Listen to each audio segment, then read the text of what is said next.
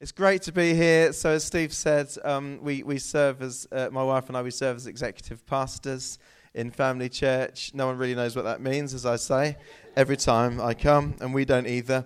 But it's our joy to oversee basically the running of the church and as a whole. And we're able to do that a little bit more now because we've handed over the Portsmouth congregation to Sean and Paula Finch back in September.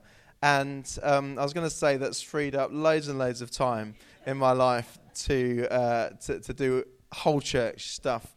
And in some ways it has. But one thing it's enabled us to do, and me specifically, is to run Forge Ministries School, which runs every weekday morning, 9 till 12:30. It's a year's course. It's for all of those who God has called to the ministry, which is every single one of us, because ministry isn't about standing in front of a church, a room full of Christians preaching. Ministry is about doing whatever God has called you to do in your life, whatever that may be. It might be work, it might be family, it might be serving in the church, or a whole host of other things. It might be business, and doing it to God's glory, doing it for God. It's what you do for God. That's what ministry is. And a huge part of what we're doing with Forge is equipping people who know they're not going to be working in the church full time, but they're full time serving God in their lives. And that's every one of us. If you want to know more about Forge, speak to me afterwards or read this little booklet or go to the website, by the webpage, family.church/Forge. /Forge. And you can find out more about that. It runs September to July every year. I think we're doing around 280 hours of teaching as part of Forge. It's a full-on course. And I've done quite a lot of those hours of teaching myself so far. Realised, when I designed it, I was like, this is going to be fantastic, easy. And then suddenly it's like 3 weeks of stew teaching. I'm like, wow, this is a lot of preparation. But it's a joy. Everything's a joy. Not everything. That's a complete lie. Life has some really hard times, doesn't it? But I think you can choose joy in everything. I think that's probably what I'm saying. What's this thing? Yeah, I know. It's the timer. You can choose joy in everything. Even when life is challenging, you can still choose joy. And I'm not saying fake it till you make it, but what I am saying is dig into God, and you find everything that you need in Him. So, yeah, my wife, Carla, she sends her love to all of you today. She's in Portsmouth. She's running our Rising Stars kids group today. She does that once every 4 weeks. There will be about 45 children in a classroom, aged 5 to 7, that she is with. So please pray for her right now. Let's just pray for her right now. Let's spend the rest of the morning praying for Carla, because it's a huge group. And in that group we have 4, sometimes 5 children that have special educational needs, where they need a one-to-one with them as well, which is a huge demand on the workers as well. So my wife's amazing, isn't she? And Corbin, he's 17, Elliot's 14, Lola is 7 on Thursday. 7 on Thursday, and they don't send their love because they probably don't. The boys don't even know I'm here. Lola does. She wanted to come with me, but I made her stay in Portsmouth. Well, I thought, if she goes to kids' church and then she doesn't settle, then I have to go out there. And then Steve's like, come on, Stu, come and speak, and I'm out in kids' church with Lola. It just wouldn't work. Yeah, that's true. I'm scared she would like it more here than in Portsmouth, Steve. Okay, anyway, let's crack on, shall we? So this month we have a theme. And our theme is encounter. And we're going to speak for 3 weeks on the theme of encounter. This is the introduction week. And then Steve will cover anything I missed this week over the next 2 weeks. Now, the definition of encounter is to come upon face to face, to experience, and often to have a surprise encounter. So that's the definition of encounter, to come upon face to face or to experience. And this month we're talking about encountering God, because I'm sure that you understand this. To know about God is just not enough. A lot of people know about God. A lot of people know about God, but to know about God is not enough to equip you to live for God, to live big for God and His kingdom in your life. And Family Church, we're all about equipping people to live according to God's kingdom, to live His ways, to do things God's way, and to approach life with the view of God. Often there's a different way that God wants us to behave, to act, to speak, isn't there? And we want to dig into that. We want to know what God wants of us and not do it because it's a bunch of rules, because no one can really follow the rules. We want to live for God because it's in our hearts, because God's kingdom has been planted in our hearts, and we want to live big for Him for that reason. Is there a cake bake-off today, by the way? I said I was only going to come and speak when there's a bake-off. Okay. Okay, I'll carry on. Okay. Yeah, well, I'm sure we can muster up something, can't we, Sheena? So, anyway, as we move into 2023... the leaders of Family Church, Steve and Kirsty are part of the team of senior leaders of Family Church. Our prayer for you is that you and we would encounter God in a fresh way. Our prayer is that those who are part of our church family already, most of you guys here, that you would have a fresh experience of God in your lives. And that also those who have never met God yet, who happen to be here in the month of January, but throughout the year, anytime, those that visit the church, those that maybe were part of the church in time gone by and just connect with us again, our prayer is that they would also have an encounter with God, that we would be a people that meet with God face to face, that we would be a people who really experience God and don't just know about God. That's our prayer. And I think to make that happen, well, first of all, we have to pray. We have to be praying. We have to be asking God for that to happen. But I think we also have to make space for that to happen. We have to be ready for that to happen. We have to be expectant of that. So we're going to talk about some of those things today. Why do we need an encounter with God? Because having an encounter with God, experiencing God, not just knowing about God, will change your life forever. And it changed my life forever, and I'll tell you about that in a little while. But I was 10 years old when I remember the first time that I really experienced God present with me, and it changed my life. God showing up in our lives was never meant to be a one-off event, was it? In fact, God showing up in our lives, God wants to be that to be a regular event, a continual event, maybe even a daily event in our lives.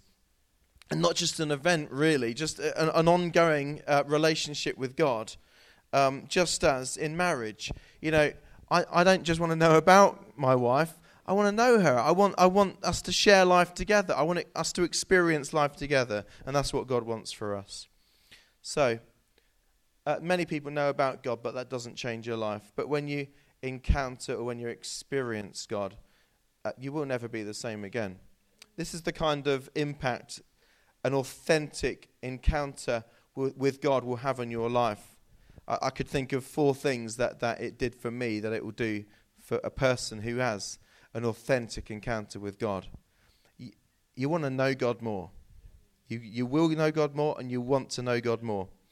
You will want to live for God. You want to do things His way. You will want to follow God's calling over your life, His path for your life.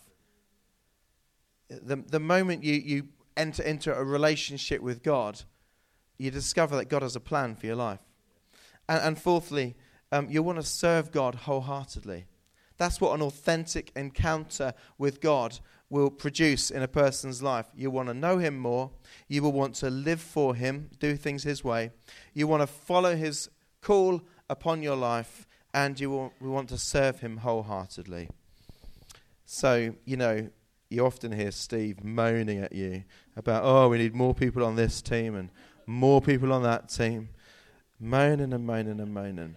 And the thing is, if we all have an authentic encounter with God, he won't need to moan at you anymore, because you'll just be like, I want to serve God with all of my heart. Where can I serve?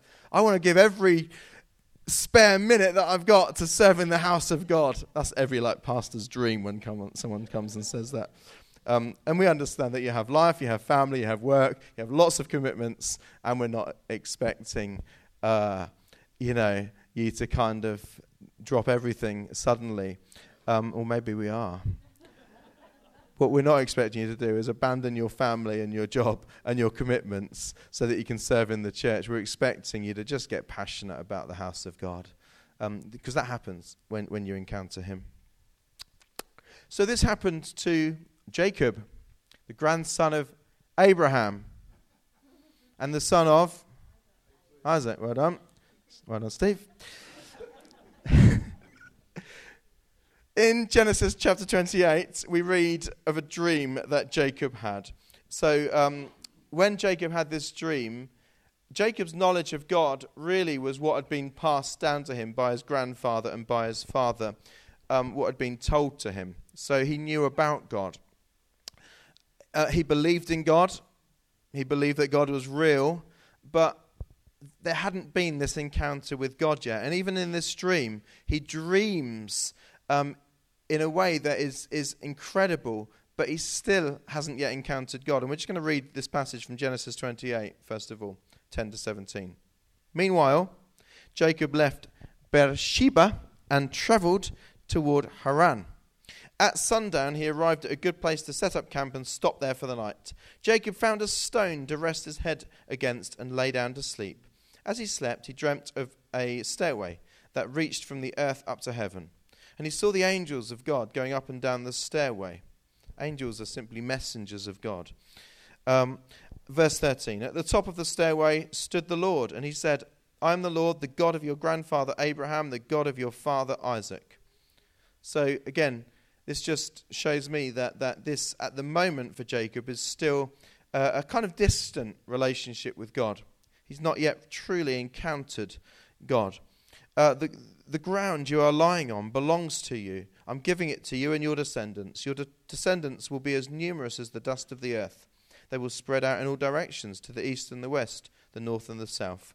And all the families of the earth will be blessed through you and your descendants.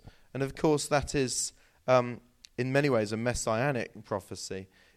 Jacob's own line would be great and many, many descendants. But of course, Jesus came through this line.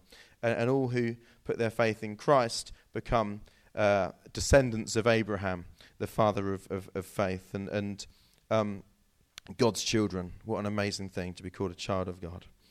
So verse 15, what's more, I'm with you. I will protect you wherever you go. One day I will bring you back to this land. I will not leave you until I've finished giving you everything I have promised you. Then Jacob awoke from his sleep and said, surely the Lord is in this place, and I wasn't even aware of it. But he was afraid and said, what an awesome place this is. It's none other than the house of God, the very gateway to heaven. So we'll just stop there for a minute. Jacob said, the Lord was in this place, and I wasn't even aware of it. And I kind of figure that is the way that some people sort of feel when they come into our church gatherings sometimes. People can see that God is working. They accept perhaps that God is real. They believe in God, but they're not experiencing God in their lives, his presence in their lives for themselves. Many people believe in God, acknowledge that he's working, but don't experience him in their own lives. But many years later, after 2 wives and 11 children and 2 servants that helped him bear those children, long story, really long story. We're not going to go into that. Many years later, Jacob had an encounter with God that changed his life forever. So in this next passage, we're going to see Jacob move from knowing about God to knowing God experientially. Not just theory, but experience. So Genesis 32:22. During the night, Jacob got up and took his 2 wives, his 2 servant wives, and his 11 sons, and crossed the Jabbok River with them. After taking them to the other side, he sent over all his possessions. Then Jacob was alone in the camp, and a man came and wrestled with him until the dawn began to break. Like if you've got a WWF picture in your mind, not quite like that. Not quite so much drama as that. We'll read on. This explains it a bit better. When the man saw that he would not win the match, he touched Jacob's hip and wrenched it out of its socket.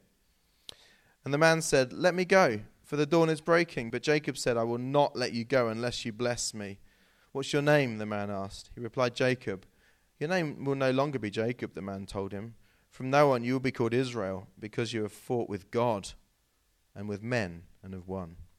"Please tell me your name," Jacob said. "Why do you want to know my name?" the man replied. Then he blessed Jacob there. Jacob knew who he was wrestling with. Verse 30, Jacob named the place Peniel, which means face of God. For he said, "I have seen God face to face, yet my life has been spared." The sun was rising as Jacob left Peniel, and he was limping because of the injury to his hip. Verse 32, even today the people of Israel don't eat the tendon near the hip socket because of what happened that night when the man strained the tendon of Jacob's hip. There we go, we'll stop there. So there was this second moment that we're reading about today, and this was an encounter with God. This man was God in a pre-carnate form. And Jacob says here, I met with God face to face. I met with God face to face. And because of that moment, his life was changed. I mean, it literally changed the way that he walked physically. But the greatest change wasn't physical in terms of the hip. It was what happened in Jacob's heart. He met with God, and his heart was changed forever. Now, one important thing to note is that Jacob's encounter with God here came as a result of his pursuit of God. He would not let go. He would not let go of that man that he wrestled with. That is God in this account here. We read that Jacob got hold of this man and would not let go until that man did something in his life, blessed him. Jacob's pursuit of God reminds me of what David says in Psalm 63, which I just want to read now. And this psalm was written when David was in the wilderness, a dry and a bleak land, okay? And David in Psalm 63, we're just going to read verses 1 and verse 8 of this psalm. He says, "O God, you are my God. I earnestly search for you. My soul thirsts for you. My whole body longs for you in this parched and weary land where there is no water." Verse 8, "I cling to you. Your strong right hand holds me securely." In the King James Version, it says, instead of "I cling to you," it says, "My soul follows hard after you." There is something about pursuing God that God loves. God isn't running from us in order to hide from us so that we can't find him. But there's something about the pursuit of God where, you know, when you play hide and seek with kids and you go and hide and they have to try and find you, you're not hiding to always be hidden forevermore. You're hiding so that they can find you. That's part of the joy of the game, isn't it? And in some ways, our pursuit of God is a bit like that. God isn't hiding so that we can't find him. In fact, he's hiding just enough so that we go after him. I think there's an expectation that we go after God, and when you go after God, you will always find him. You will always find him. You will encounter him when you have a heart to pursue him. But I think it starts with the hunger in our hearts. I think it starts with the thirsting in our hearts. Jesus stood up at that great feast and declared, I'm the water of life. I'm the living water. He also referred to himself as the bread of life. And everyone that came to Jesus, their life was satisfied. Their heart was satisfied when they met with Jesus. Amen?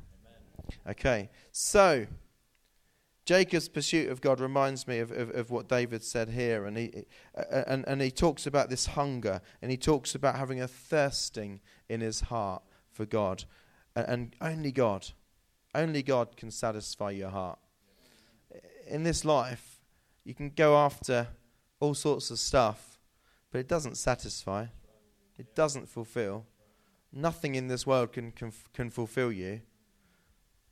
And people spend their lives going after happiness in money and in relationships and in fame and all that stuff, whereas none of that can truly satisfy a person's heart. If we're going to have a relationship with God where we experience his presence in our lives, rather than just knowing about him, we've got to pursue God like Jacob did.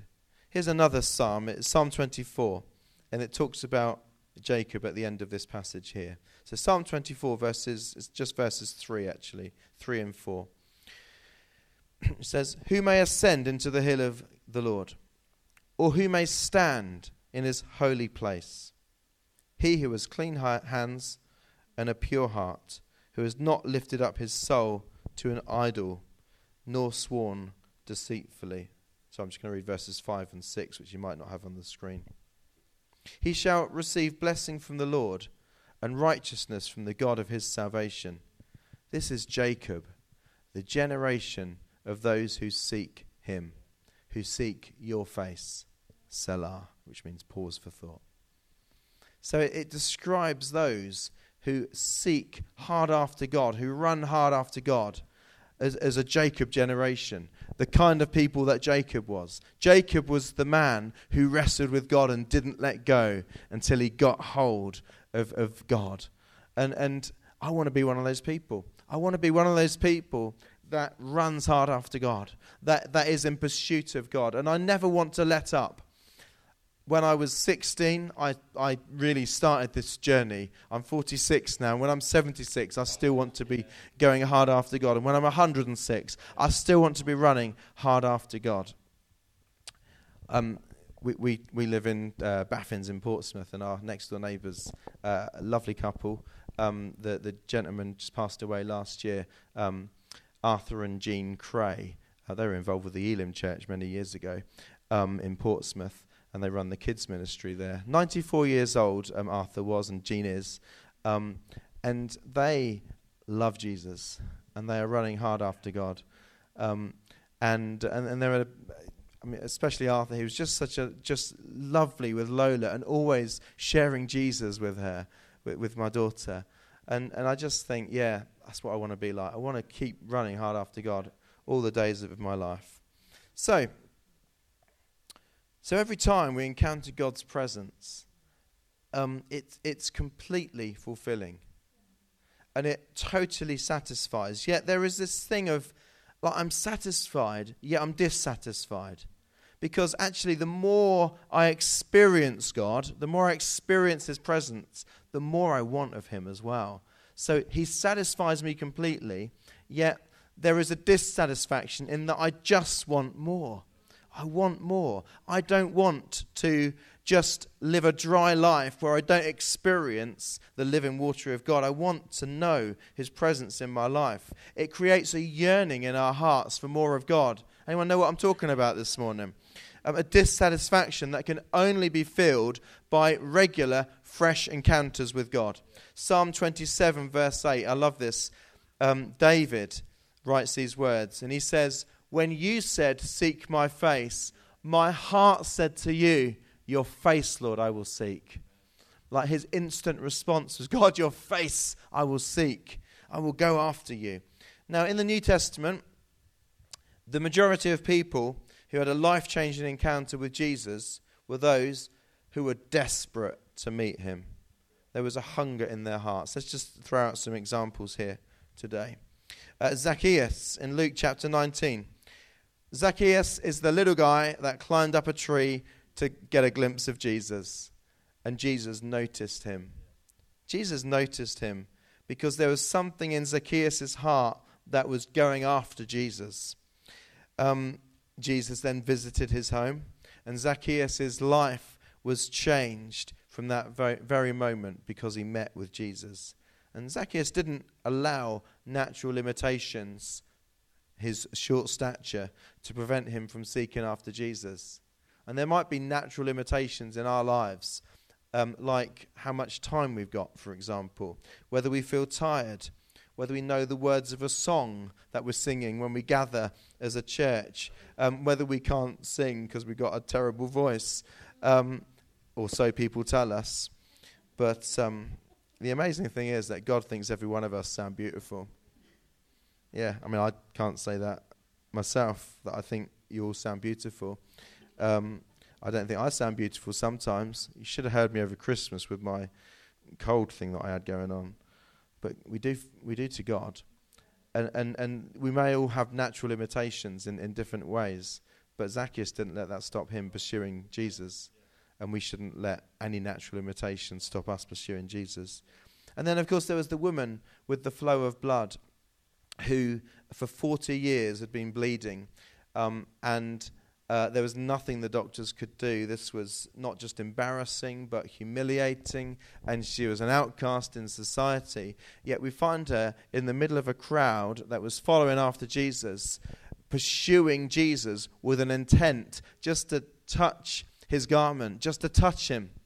And the moment she does that, of course, power went out from Jesus and she was completely healed.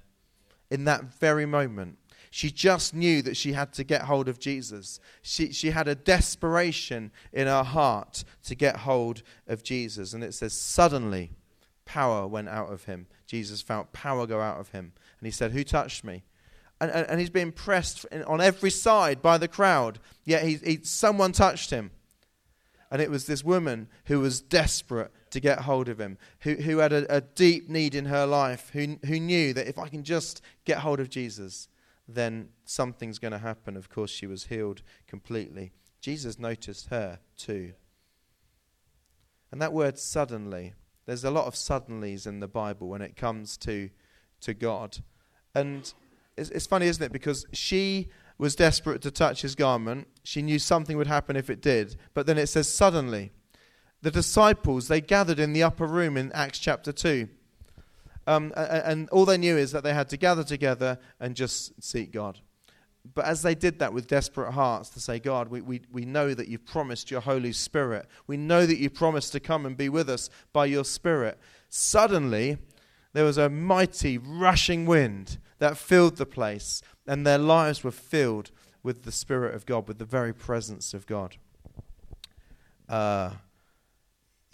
Also, this account of the woman with the flow of blood, it reminds me that the crowd may not understand your hunger for God.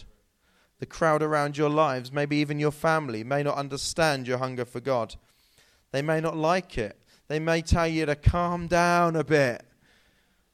They may even try and push you back like they probably did with that woman. And that might even happen in the church environment. Probably not here in heaven. But it might even happen with Christian friends who say, oh, you're getting a little bit passionate about Jesus here, aren't you? Well, keep pushing through the crowd. Keep pushing through the crowd. Blind Bartimaeus. Well, he's not blind anymore. Well, he's dead now, because this was 2,000 years ago. But in Mark chapter 10, this chap called Bartimaeus shouted and shouted because he knew Jesus was passing by. And there was this huge crowd again. But somehow, this man who was blind shouted so loudly that he got Jesus' attention. Son of David, have mercy upon me, is what he shouted. Son of David, have mercy upon me. And it says in Mark chapter 10, they tried to quiet him down. Chill out, mate. Chill out. You're not going to catch Jesus' attention. Son of David, have mercy upon me. And of course, Jesus stops, he hears, and he goes to Bartimaeus and he heals his blindness. He's no longer blind. He wasn't then. And it reminds me again that I should keep pursuing God, even when people tell me that I shouldn't. Even when it's difficult, even when it's inconvenient, even when it's challenging. Life can be challenging sometimes, can't it? That's when we need to go after God more than ever. That's when we need to resolve in our hearts that I'm going to run hard after God. And I'm not going to be stopped by anyone. And I'm going to shout louder and run harder after God than I ever have. Because in those challenging times, just one touch of God, just knowing His presence in your life will make all the difference. Amen? And then, of course, also in Mark chapter 10, I love the account of the children who climbed into the arms of Jesus. And Jesus said that those who approach Him should approach Him like children, with a simple, pure, and sincere desire for Him. And those children climbed into Jesus' arms, and Jesus blessed those kids. And the disciples, again, they were like, kids, get away from Jesus. Don't you know who this is? It's the Son of God here. So make way, make way. But Jesus was like, let the kids come. Let them come. They were desperate to be around Him. And that's how we should be, just with this childlike faith that says, God, I don't know the answers. I don't have all the answers. I don't have all the wisdom. But what I know is if I can just get hold of You, then something will happen. Then my life could well change. There's many, many more examples of individuals in the Bible who pursued God with hungry hearts. But meeting with Jesus isn't something that is just historic. You know, looking around this room, I know people who are sitting here looking at me with smiley faces who have encountered God personally, who have encountered Jesus. For the last 2,000 years, people have been encountering Jesus in life-changing ways. And when Jesus left this earth 2,000 years ago, He said to His disciples, don't worry, I'm not going to leave you as orphans. I'm going to give you the Holy Spirit, my Spirit. I'm going to give you the Holy Spirit, and you will always know that I'm with you. You will always have me with you by my Spirit. So God Himself, who has always manifest Himself as Father, Son, and Holy Spirit. God is one God. And we know Him as our Father in heaven. We know Him as Jesus, the Son of God, who came into this world and died on the cross, took our sins upon Himself so that our sin could be paid for and forgiven by God, so that we can stand before God free of sin, free of condemnation. When God looks at you, if you've received Jesus as your Saviour, then you are completely clean and completely pure in God's sight. What an amazing thing that is. And you know, we understand that Jesus died on the cross, was buried, rose from the dead, and is now sat at the right hand of the Father in majesty. And Jesus will be coming again one day to receive every believer, all those that have already died and all those that still live on earth, to Himself, and set up His new kingdom, which will be pure and perfect and eternal. Anyway, that's another story for another day. But when Jesus left this earth, when He left His disciples, those that were following Him, Jesus said, I'm going to give you the Holy Spirit. And what happened in that upper room in the book of Acts, the Holy Spirit came and filled their lives, came and empowered their lives, and they were never the same again. And when I was 10 years old, I met Jesus by God's Spirit. I met the Holy Spirit, and my life was never the same again. And I'll go into a little bit more detail of that in just a moment. But it's really important to remember that God isn't hiding from us. All right? You might feel like God's far off, like Jacob felt. You know, surely the Lord is in this place and I didn't know it. God's not far off. God wants to come alongside, not just come alongside, to fill your life with His presence. He wants you to know His presence in your life. The living God, the God that created all things, the God of eternity, wants you to know His presence in your life. And that's possible because we've been made pure by Jesus when we put our faith in Christ, who died on the cross for us. And so God can come and fill these pure vessels with His presence. Matthew 5 verse 6 says, blessed are those who hunger and thirst for righteousness, for they shall be filled, satisfied. God is ready to fill every hungry heart. Psalm 107 verse 9, it says, "For he satisfies the longing soul and fills the hungry soul with goodness." My first encounter with Jesus came when I made the decision as a 10-year-old who had just received Jesus as my saviour. And I went to this tent meeting, this meeting in a tent, where there was a couple of hundred people, and everyone was worshipping. And I looked around and I thought, there's something happening here, and I want to be part of it. And so I just began to sing songs of worship. And I remember feeling God, feeling his presence for the first time.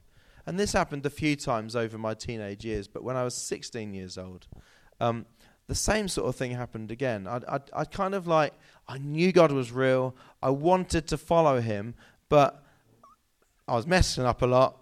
And God was, it just felt like God was far off. And so in this time of worship in the church building, little village called North Baddesley, just north of Romsey, or just near Romsey, I made a decision that I was going to sing these worship songs from my heart, that I was going to mean every word, that I was going to worship God from the depth of my heart, not just sing songs. And as I did, literally within moments, I felt God's presence. And it was like a waterfall just was released over me. I could feel like God's presence. It was like electricity was just like running through my body. And I realized that this is something that God doesn't want just to be a one-off in my life. God wants me to know his presence in my life on a regular basis, on a daily basis. He wants us, every one of us, to know his presence. And if I didn't have that, then I wouldn't be able to do this. If I didn't have God in the way that I have, an experiential way, then I would only know about God, and that's not enough for me. That is not enough for me. And I would dare to say that's not enough for you either. So my prayer this morning is that a hunger would grow in every one of our hearts, and that we would pursue God this month and this year like we have never pursued God before. Would the worship team come up, please? Because we're just going to spend a few moments as we come to a close in this service this morning to worship God. Before we do that, I just want to say, if there's anyone here this morning and you've never started a relationship with God, maybe you know about God, but you've never begun to walk with him, I just want to say once again, there is nothing in this world that can satisfy your life. There's nothing in this world that can satisfy your life outside of God. Nothing can fulfill you. Only God can truly fulfill you. And you will be lost in life, and you'll be lost for eternity unless you come to Jesus and let him clean you up. Just put your faith in him. Put your faith in him and say, Jesus, I believe that when you died on the cross, you took the punishment for my sin, my wrongdoing, all the stuff that ever separated me from God who is perfect. And this amazing exchange takes place the moment you make that decision. All the bad stuff, all the sin, all the impure stuff, Jesus took it on the cross. In exchange, you become right in the eyes of God. Jesus was completely right, completely righteous. He was perfect in every way. And his perfection becomes yours the moment you put your faith in Jesus. What a wonderful thing that is. So before we do anything else this morning, I just want to pray a prayer for those that have never prayed a prayer of introduction to God before, where you can just make your peace with God right now and receive Jesus as your Saviour. Would you just bow your heads, please? And say after me, everyone together, say, Dear Father, I accept that I cannot live up to your perfect standard, and I repent of my sin. Thank you for sending Jesus to pay the price for my sin. I believe that you forgive me and you make me new. I surrender to you. I want to take your path for my life. So please fill me with your Holy Spirit and empower me to live a life that honors you. Thank you for loving me. Amen. Would you just keep your heads bowed just for a moment? If you prayed that prayer today for the first time, would you just raise your hand just so I can see you? Thank you so much. Thank you. Thank you. Thank you. I just see 3 hands that went up there, and I just want you to know that the decision that you've made today to accept Jesus as your Saviour is literally the best decision you can make in your life. It saves you from a lost eternity for a start. You're going to spend the rest of your life and all of eternity in relationship with God. What a wonderful thing that is. Simply by making that decision to put your faith in Christ. So, is there anyone else? You didn't raise your hand then. Anyone else? You're saying, yes, I believe in Jesus. I put my faith in him. Today I put my faith in Jesus. Okay, thank you. Okay, you can just lift your heads up again. We're going to just spend a few moments just worshipping this morning. And I don't think I'm going to pray for anyone. Maybe that will happen in the next couple of weeks. But what I'd just like you to do today is allow a hunger to grow in your heart for God. Is just maybe even ask God, say, God, if you're feeling dry, if you're feeling stale in your walk with God, maybe you're feeling like you're that person that knows about God, but you don't really know him. And my prayer for you is that a desperate hunger would begin in your heart where you just can't get enough of God, where you run hard after him and you experience his presence in your life, because only encountering God will change your life. So would you stand? As I said earlier, when you really encounter God, you'll know it because you will want to know him more. You want to live for him. You will want to walk out his calling upon your life, and you will want to serve him with your whole heart. So, Father, I just thank you this morning as we worship you. Lord, that every person in this room would just experience a fresh hunger for you.